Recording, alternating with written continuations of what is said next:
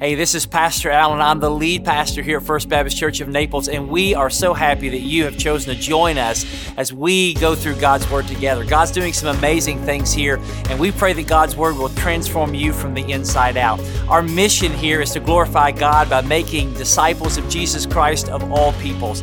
And our hope is that you are being a disciple that makes disciples. Now, if you don't have a church home, we would love for you to join us either in person or continuing online as we go into God's Word together every week. But if you are a member of another church, we don't want this to be in any way, shape, form, or fashion a substitute for you being connected to your local body. So our prayer is that God uses His Word to change you and to change others. So we pray that God will use you and this message for His glory. Have a great day.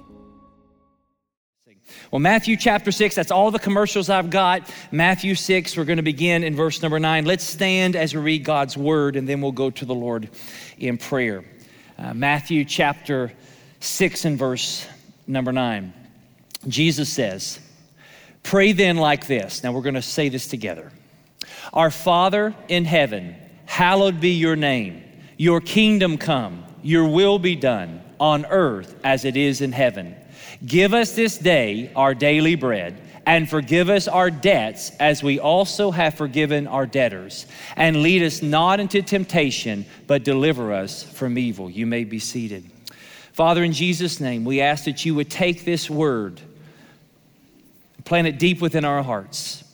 Father, we pray for our student ministry as they are going through another time of worship and as they went out into the community to share your love through good works.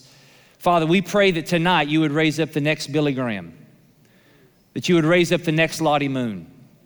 Father, that we would see the fruit, the harvest of righteousness flow through our student ministry that would make ripples around the world.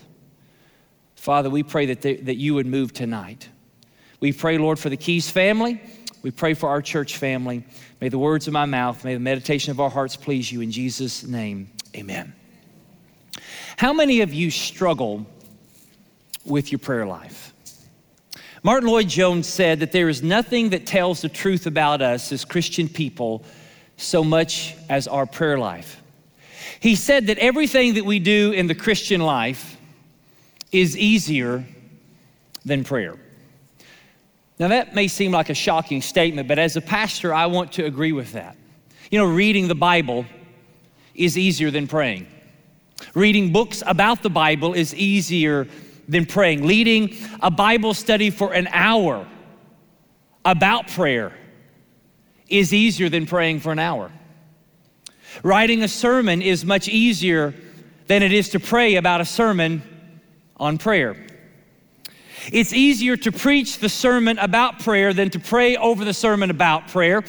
Exercise is easier than prayer. Giving is easier than prayer. Singing worship songs is easier than prayer. Coming to church and attending a small group, serving in student or kids ministries is easier than prayer because prayer is hard work. It's frustrating. It's humiliating. Now, I'm not talking about Mickey Mouse prayers. Those are easy. I'm talking about real, deep, vibrant prayer. And the reason why it's difficult and frustrating is because we don't necessarily know how to pray. It's a chore, not a choice. It's a duty, not a delight. But yet prayer is indispensable for the Christian. Well, we're going to be going these next few weeks through the Lord's Prayer. The Lord's Prayer is the prayer that teaches us how to pray every other prayer. Al Mohler said that the Lord's Prayer takes less than 20 seconds to read aloud, but it takes a lifetime to learn. The reason is because every single phrase of the Lord's Prayer is drawing from a wealth of biblical teaching. Tim Keller says that virtually the entire Bible is in the Lord's Prayer, compressed and turned into adoration, confession, thanksgiving, and supplication. Many have prayed the Lord's Prayer. Many around our world have uttered these phrases. Probably there are there's no other phrase or grouping of phrases have ever been read or repeated than these set of phrases. And so many of you maybe grew up in a tradition that constantly said the Lord's Prayer. And maybe in your home, you as a child growing up, or maybe even now in your home, you pray and say the Lord's Prayer, but yet you don't really know what it means. Well, the Lord's Prayer was given to us to unlock the secret to a prayer life. And what we see is that this is the model prayer, and the model prayer begins by giving us the very foundation of our prayers, and that is, who are we addressing? It's really who we are addressing. It's the address that you're mailing your letters to, and then you have the petitions. And the address that we are mailing our prayers to, sending our prayers to, is our Father in heaven. And Jesus here is going to teach us in this beginning that we have a personal relationship with the Almighty God of the universe, who has a perspective and power that's greater than ours. So as we understand what separates Christian prayer from all other prayer is who we're speaking to. And so number one, what I want you to see is in those two words in the beginning, our Father, we see that we have a personal relationship with God. In verse 9, Jesus says, pray then like this. Jesus is instructing his disciples in the way of prayer. This has been called through history the Lord's Prayer, but really it should probably not be called the Lord's Prayer. It should be called either the model prayer or the disciples' prayer. And the reason why is because Jesus would have never prayed this prayer. You say, how would you say that? Didn't he just pray it there? Jesus would have never prayed this prayer. This would never be a prayer that he would have given to God the Father. And you say, well, why would you say that? Why would he give us a model prayer that he never prayed? And it's because Jesus would never, ever, ever have to pray to his Father to forgive him of any sin. But yet, Jesus being fully God and really man is the only one truly qualified to teach us to pray. I mean, just imagine you had the greatest NFL football coach, and you were to ask him, teach me how to draw up a play. Or imagine you had the greatest chef in all the world, and you said to teach me how to cook. Well, here, Jesus is the only one who is truly qualified to teach us how to pray. And so he says, start your prayers, the model, the pattern, with our Father. Now, as you read through the prayer, you're going to notice something. There are no singular personal pronouns.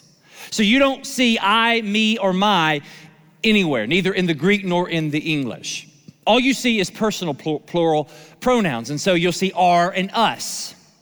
And so when referring to God, he's not my Father, but he's our Father.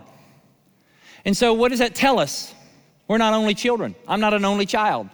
You know, I grew up with a sister 4 years older than me, and for all of her life, she's grew up as an only child in her mind. We are part of a family. It's a weird family, but we're siblings. If you're a child of God, if you're saved, you're part of a family. We are interconnected. We are brothers and sisters. Prayer, therefore, is not an individual sport. You say, Pastor, why is it important? And here's why it's important, because we live in a day, especially in our Western civilized world, of radical individualism in which everything is about me. My worship is about me. It's about my preferences. It's about what I like. It's the volume that I like. It's the style that I like. It's the sound that I like. It's the person I like leading it. It's about my prayer life. It's about my walk with God. It's about me. It's like Tom T. Hall saying, me and Jesus got our own thing going. Me and Jesus, we got it all worked out. Me and Jesus, we got our own thing going, and we don't need anyone to tell us what it's about. And so Francis Chan called this kind of view, he called it blackjack Christianity, in which it's just us and the dealer and no one else around us matters. But God has saved us and put us into a family. And therefore, when we pray, prayer shouldn't just be about us. We shouldn't be selfish in our prayers. We are coming to our Father, not my Father. John O., who writes a book on prayer, said this. He says, prayer was never meant to be merely a personal exercise with personal benefits, but a discipline that reminds us how we are personally responsible for others. We must reject individual mindsets. We are a family with the same Father. So he says, our Father. Now in the Greek, it actually begins with the word Father. God is called Father 15 times, at least in the Old Testament, often referring to the relationship that God had with the nation of Israel. In the New Testament, God is called Father 250 times, and Jesus himself calls God Father 170 times. Now, if you remember the definition I gave you last week, and it won't be on the screen to my chagrin because I forgot to make it highlighted, but if you remember what I gave you the definition of prayer, hopefully you can remember it, is that prayer is communication with God the Father through the person and work of Jesus Christ in the power and assistance of the Holy Spirit. So prayer is communication with God the Father. Now, therefore, when Jesus instructs us, if you were going to describe God with one word, what would you use to describe him? Would you say, creator, judge, holy, almighty, king, Lord, Savior? Jesus says, no, you call him Father. Father is the closest relationship possible with God. You can't get in any greater relationship with God than Father. Not buddy, not friend, Father. And the truth is that God has always been a father. Jesus has always been the Son. Therefore, God the Father has always been a father. And so what makes Christian prayer unique is the awareness of who we're praying to. We're not praying to our girlfriend or our boyfriend in the sky. We're not praying to our butler. We're not praying to the big man upstairs. But we're also not praying to our dictator who art in heaven. We're not praying to some hot-headed despot. We are praying to our loving Father. And listen, when you and I understand who we're praying to, it helps us pray. See, I think that what's happened is that often when we pray, we're more aware of who we are than who he is. And I think that the less we become aware of who we are and the more we become aware of who he is, it will transform how we pray. Now, Jesus says our Father, but here's what you have to understand. God's not everybody's father. There is no universal fatherhood of God and there is no universal brotherhood of man. God is the creator of all, but he ain't the daddy of all. As a matter of fact, in John 8:44, Jesus told the Pharisees that their father was the devil. Paul would even have that similar sentiment in the book of Acts, speaking of those who their father was the devil. Those who reject the Son, Jesus Christ, have no relationship with the Father. So calling God Father is not a human right, it's a spiritual privilege. John 1:12, but as many as received him, to them gave he the power, the right, the privilege to be called the children of God. It's a privilege. It doesn't come through natural birth. It only comes through new birth. Beloved, we are God's children now. And so a true father-child relationship with God is only made possible through Jesus. Jesus is really the only one who inherently has the right to call God Father. And so Jesus came to this world to make you and I, who were God's enemies, God's children. We call God Father only based on the established relationship that Christ, number one, himself enacted, number two, effected, and number three, achieved at the cross. And so Paul, when he writes to the churches of Galatia, in Galatians 4, here's what he says. He says, but when the fullness of time had come, God sent forth his Son, born of woman, born under the law, to redeem those who are under the law, so that they might receive adoption as sons. And because you are sons, God sent the Spirit of his Son into our hearts, crying, Abba, Father. So you're no longer a slave, but a son, and if a son, then an heir through God. Now you may say, well, Pastor, why is it here that Paul is using very specific gendered language? Shouldn't he be using non-binary language here? Shouldn't this be gender neutral? Why would Paul say, especially if you're a female in the room, that you're a son? Doesn't that seem to be wrong? No, Paul here is doing something very radical. We don't understand it because in our westernized mindset, we don't understand what really he was saying in the first century ancient culture. See, adoption then and even now is a legal institution. In the Greco-Roman world, it was almost always done by a man who was wealthy, that had an estate but had no son, had no heir. And so what he would do is he would often adopt a slave or someone that came into his life to be his heir, and that son would be a son forever and would inherit the estate of his father. Women were never adopted into families. Women were either aborted or sold into slavery. Women were never brought up to the position of being an adopted son. They had no legal rights. And so what Paul does, it's so radical. You're saying, Pastor, why are you so excited? Because it's radical. I know it's Saturday night. The Bengals are playing. You probably have it on your phone while I'm preaching. I understand. Bunch of Bengals fans in here. But Paul takes the legal institution that only men participated in and turns it into how God adopts us into his family and applies it to all Christians. So in Galatians 3:26 and 28, here's what he says. He says that we are all sons of God through faith. ... In Christ, there is neither Jew nor Gentile, slave or free, male nor female. Here's what he's saying. If you're a Christian, regardless of your gender, male or female, you have equal access and equal love from God the Father. Now, in the Roman world, you were second-class citizens, but in Christ, you are equal in value, essence, dignity, and worth. And so what you see, anyone who tells you that the Bible is some archaic, chauvinistic book, they've not read it. This book has done more to expand the image of God, the dignity of humanity. This weekend is Martin Luther King weekend. And as we stand against racism, as we stand against injustice, the only way that we would ever know to stand against it is the Word of God. Women have been brought up in society because of the Word of God, not pushed down. And any interpretation of the Bible that would push women to be subservient to a man is not interpreting the Word of God correctly.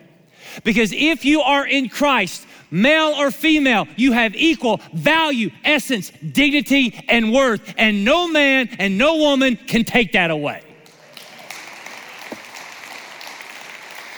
Now, I didn't mean to say that, but you got it for free. Here we go. And so what does it mean to be adopted? It meant three things. To be adopted, number one, meant an inheritance, an identity, and intimacy. So number one, an inheritance. So to call God Father meant that the only way you could is you had to be adopted. And when you were adopted, you received an inheritance. As a child of God, you are an heir to God. That's what Paul was getting at. And so what does it mean to be an heir? Well, if you are doing well in business and real estate and you make billions and billions of dollars, you did it by hard work and determination. That's yours, all of it. But if you adopt a child, what you've worked hard for is now theirs, even though they didn't do anything to earn that money. Because you've adopted them, they are now legally your heir and they share in the wealth. Well, to be in Christ is to be a child of God, and it is worth infinitely more than being the heir of a billionaire. So if Warren Buffett was your adopted dad, that's great. But having God as your father is even greater. Now, the question is, what is God worth? Like if you were to think about it, we were talking in prayer time before the service about how much debt our nation is in, trillions and trillions of dollars. I've always thought, what if we just said, you know what, we're done, we're not gonna pay? What would happen? But we think about the amount of wealth in the world and the amount of trillions, but how would you measure God? Well, you wouldn't measure him by money. You wouldn't measure him by property, and you wouldn't measure him really by material possessions. Really, the only way you can not even really measure him, but just understand him is in glory. Well, what is glory? Well, glory is weightiness, it's holiness, it's awesomeness, supremacy, majesty, excellence. It's what we all long to see. I mean, the reason why we want all this money and the reason why we love sports and our teams and we love stories of awesome people and we're drawn to celebrity and drawn to royalty is those are all little glories that just give us a glimpse of the greater glory. They're just little vignettes or silhouettes of just something greater. And yet God is infinitely greater than the greatest person you can imagine. I mean, God is greater than the Kardashians. I mean, and the Queen of England. So if you're a child of God, here's what you have to understand. One day you will inherit glory. A glory that you and I didn't do anything to earn, that we do not deserve. And we will experience it like never before, and we will have a joy and happiness that there are no categories to describe. And so whatever you experience here, whether good or bad, will mean nothing compared to what is coming. I mean, you think about that in your life. Whatever you're living through, whatever hell you're living in or whatever heaven you're living in here on earth, pales in comparison to what's coming. Paul said this to the church of Corinth in 2 Corinthians 4:17. He said, for this light momentary affliction. Now, he was saying a mouthful there. He wasn't just saying having a bee sting on a Sunday afternoon. No, this light momentary affliction was talking about shipwreck and snake bit and beat up and stoned and left for dead and mistreated, betrayed, put in jail, hurt, offended, homelessness, starvation, poverty. These light momentary afflictions are just, what are they doing? They're preparing for us an eternal weight of glory beyond all comparison. I mean, think about this. If you have $1 billion in the bank, are you really going to be upset about losing $5? I mean, think about all the happiness and excitement you felt. Maybe recently, your team won the national championship. Maybe you're Georgia Bulldog. And, this is the first time in my lifetime they've won anything.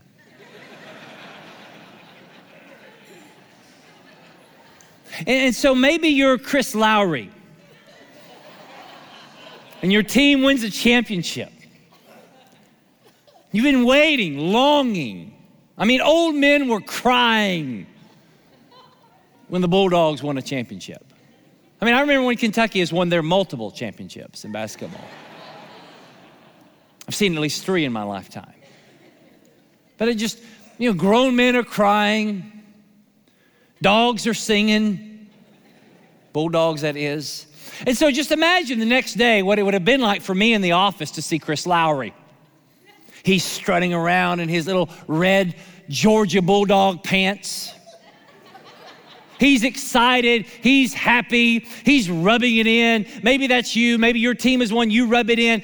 Here's the question, how long does that excitement last? How long does that happiness last? A few days? A month? And then what happens? You think about next season. I mean, they were already put out top 25. And guess who the top 2 are gonna be? Alabama, Georgia. The odds right now are 2-1.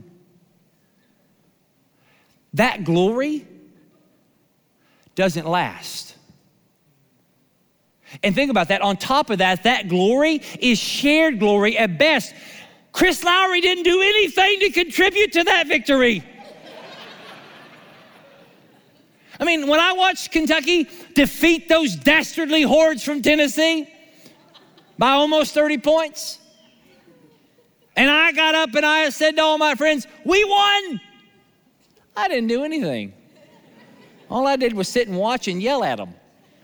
And they didn't hear me. And whatever I said would have not amounted to anything to them.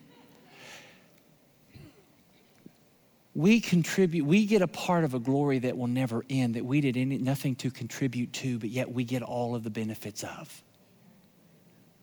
When you call him Father, that's what that means, inheritance. I gotta hurry up, I got excited. Number 2, identity. In a legal adoption, the child's name changes.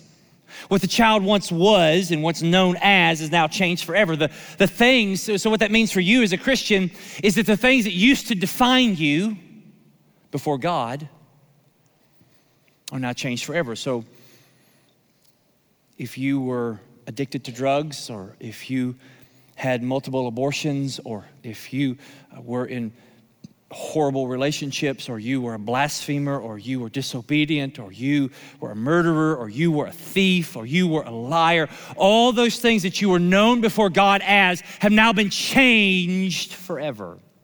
You're no longer chained to your old identity. When God sees you, he doesn't see the old you, he sees the new you that he's making you to be in Jesus. Identity. Number 3, intimacy. God's disposition towards you is no longer an enemy, but now in Christ, God loves you as he loves his son, Jesus. Jesus, when he was baptized after his obedience to the Father says, "You're my beloved son with whom I'm well pleased." And so he speaks that now over you. We don't have to earn God's acceptance. We don't have to earn God's love. We already have it. In Christ, there's nothing that I could do that would make God love me more. And in Christ, there was nothing that I could do that ever make God love me less. God loves me as he loves Jesus. I'm just as close to God as Jesus is. The old hymn says, "Near, so very near to God. Nearer I could not be. For in the person of his son, I'm just as near as he." See, as a child, I have access.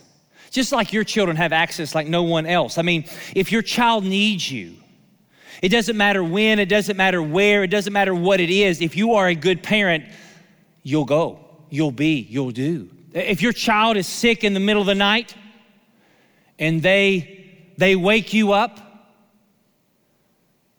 you'll wake your wife up and say, "Hey, honey, will you help with them?" No, if they get sick in the middle of the night, you are up, you will help them. If they call you on the phone, you'll answer them before anyone else. Why? Because you love them. They have complete, absolute access to you. Same is true with the Father.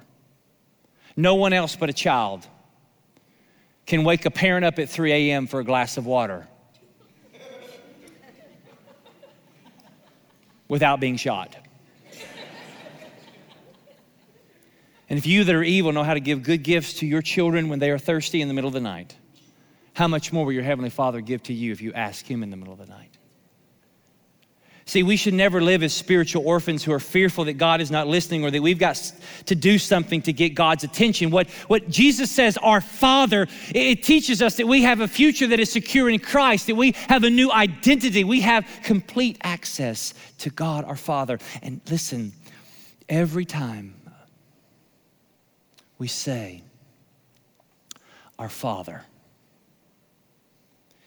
it should remind us of our eternal adoption into the family of God. J.I. Packer said that if you want to judge how well a person understands Christianity, find out how much he or she makes of the thought of God, of being God's child, and having God as his Father. If this is not the thought that prompts and controls his worship and prayers and his whole outlook on life, it means that he does not understand Christianity very well. Our Father, we have a personal relationship with God through Jesus Christ. That's the first point. Second, in heaven, he has a perspective and power that is greater than ours. Our Father, not in a galaxy far, far away, in heaven. He is our Father in heaven. Now, why is it important that he is a heavenly Father? Why would this be so germane to our prayer? Because it teaches us that he is not an earthly Father. He is a heavenly Father, which means that he is not bound by the limitations of earth. You say, where is heaven? I would say it's where God is. See, God is non-spatial. He's non-temporal. He's not limited by time or space. He lives, as the theologians say, in the eternal present. And so he is in time, but also above time. He sees the end from the beginning and the beginning from the end. He is always near and available, and yet he has a perspective of all things. He knows the end of your story. He not only knows your entire life story, but he also knows what's going on right now. He not only knows how you're going to end, with how many number of hairs you'll have on your head when you end, but he also knows how many number of hairs you have on your head right now. For me, it's less every day. Psalm 33, the Lord looks down from heaven. He sees all the children of man. From where he sits enthroned, he looks out at all the inhabitants of the earth. You know, from a distance, you get perspective. Whether it's distance in time or proximity to something, some situation, maybe it's physical distance, you see things clearer. Up close, it looks like this. You just see the tree. You go back, you see the forest. In life, you look back at the decisions that you made, and in the moment you made those decisions, it was excruciating. But now you look back and you say, that was a good thing. Or maybe as a young person, you went through a horrific moment, and now you shake your head and say, you know what, God was doing something there. Even though I didn't see it, even though I didn't know it, he was doing something. And maybe you think about the worst time in your life, but that in that moment you were like, God, I don't even know, what are you doing? Do you hate me? I mean, Warren Wiersbe said this. He said, don't get your theology from your circumstances, because you may come to the conclusion that God doesn't love you. And so in the moment you think, God, you don't love me. You hate me. What are you doing to me? But then in time you say, God, thank you for what you did. And so if we, in our own natural life, with time and perspective, look back and see that there's a greater thing, then verse 8 makes sense when Jesus says, your Father knows what you need before you ask him.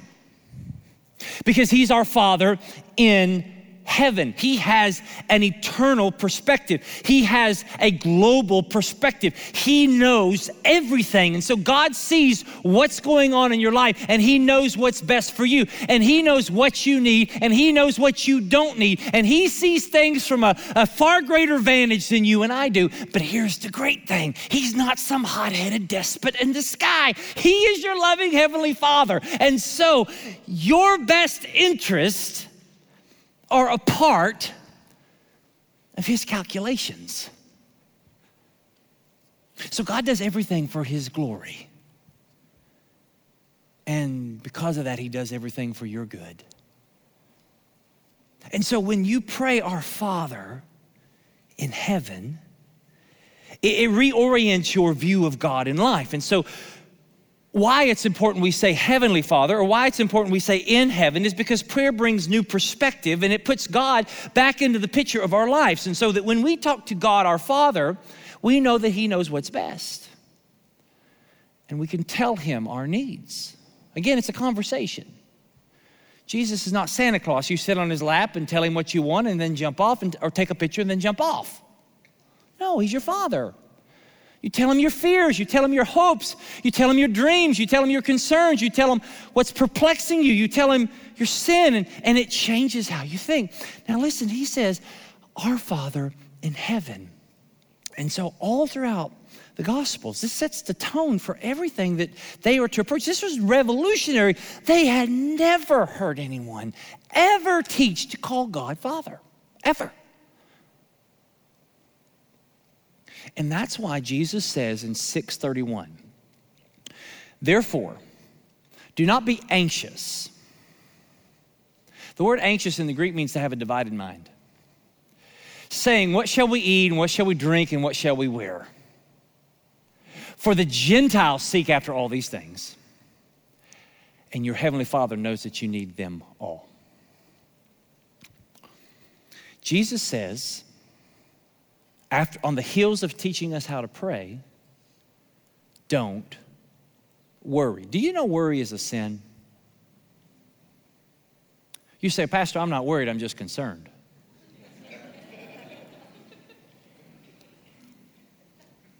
We worry about stuff all the time. I mean, some of you I have a PhD in worry. Jesus says worry is for people who don't have God as their Father. But if you have God as your Father and God knows best, then you know he's going to take care of you, so don't worry. If he takes care of dumb birds, if he makes sure the lilies have clothes on. I mean, when's the last time you saw birds have heart conditions? When's the last time they went on antidepressants? You don't. If God can take care of a dumb bird and a dying flower, can he not take care of you? And that's why he says, listen, you have to pray our Father in heaven, because he has a perspective. He is your heavenly Father. Don't worry. Worry is trying to say to God, God, if I were in control of things, things would be different. Don't worry. So let's end with this.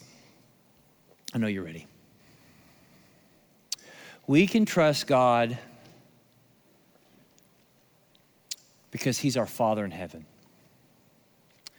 Now, when some of you hear that, that's a struggle. Because you either A, didn't have a dad, or B, you had a bad dad. And you struggle seeing God as being wise, caring, loving, and trustworthy because that wasn't your experience growing up. I mean, maybe you were hurt by your dad. Maybe you were abandoned by your dad. Maybe you were abused by your dad or your father. I mean, you look at all the renowned atheists in the world, many of them had deep daddy wounds. Nothing can disrupt your view of God than having a bad dad. But here's what I want to say. Don't let your bad dad keep you from a relationship with the best dad. And rather than seeing your heavenly Father through the lens of your earthly one, maybe you should evaluate your earthly father through the lens of your heavenly one. See, when Jesus taught us to pray, he says, when you call on to God, you call him Dad. A dad who truly loves you, who cherishes you, who feels every pain you feel even greater than you feel. A dad who will do whatever it takes to do what is best for you.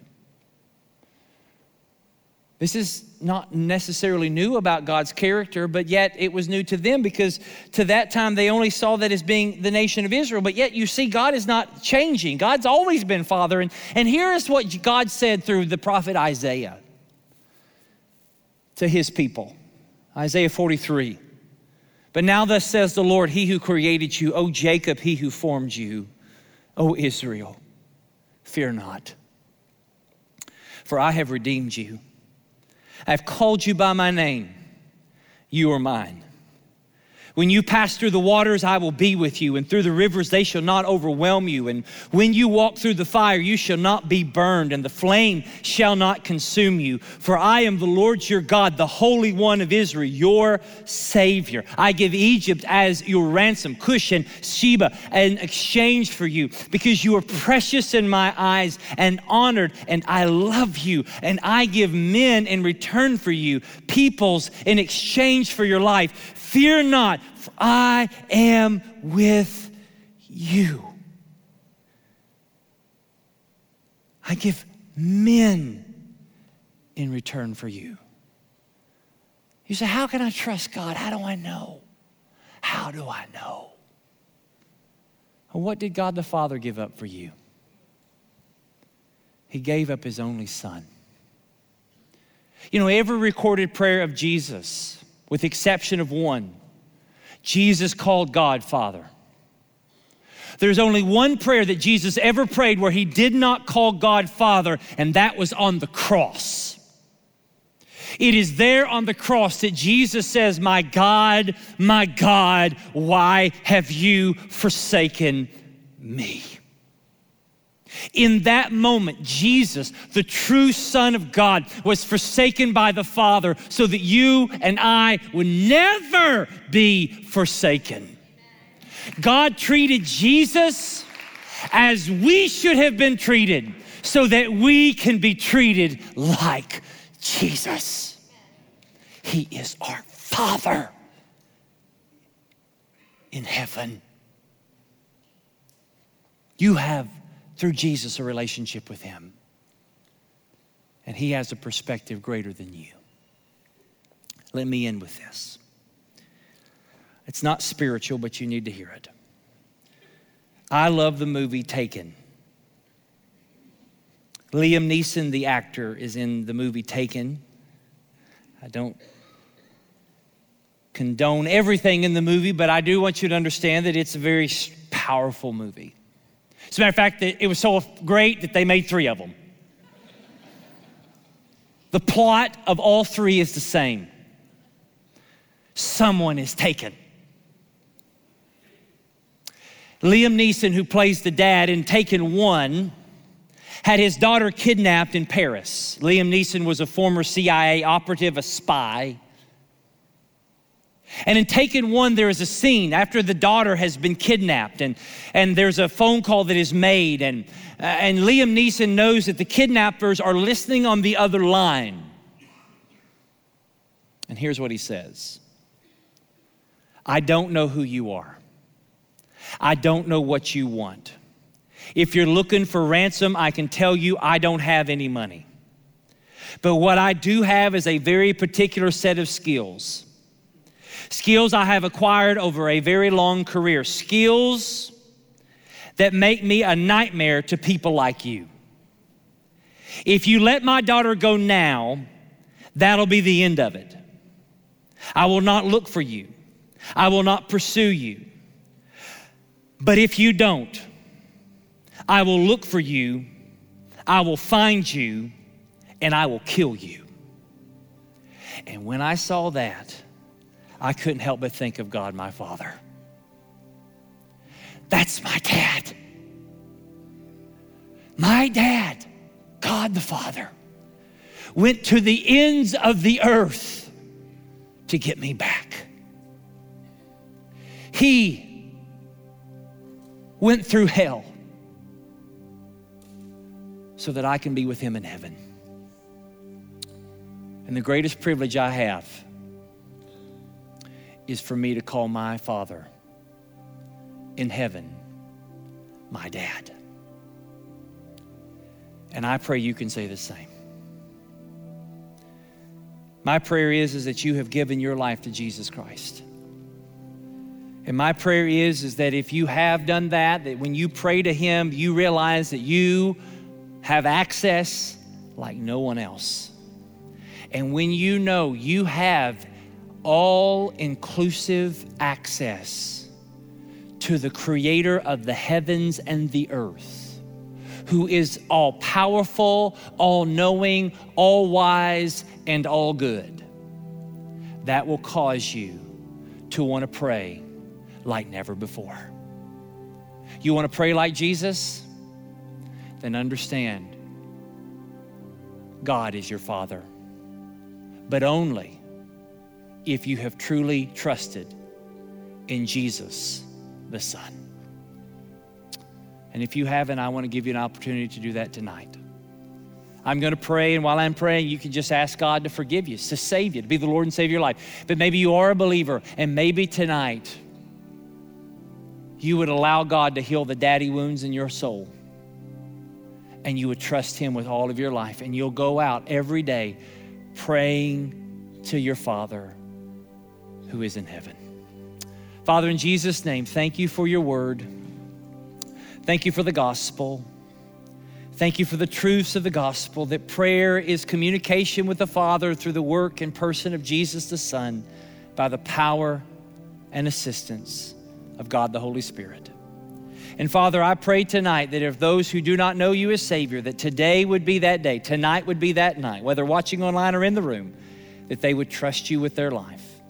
I pray this in Jesus' name. Amen. Let's all stand and sing about the Father's love. Thank you for joining us as we go through God's Word together. I pray again that God will transform you from the inside out. So as we say here at First, you have come to church. Go out and be the church. Have a great week of worship. We can't wait to see you soon.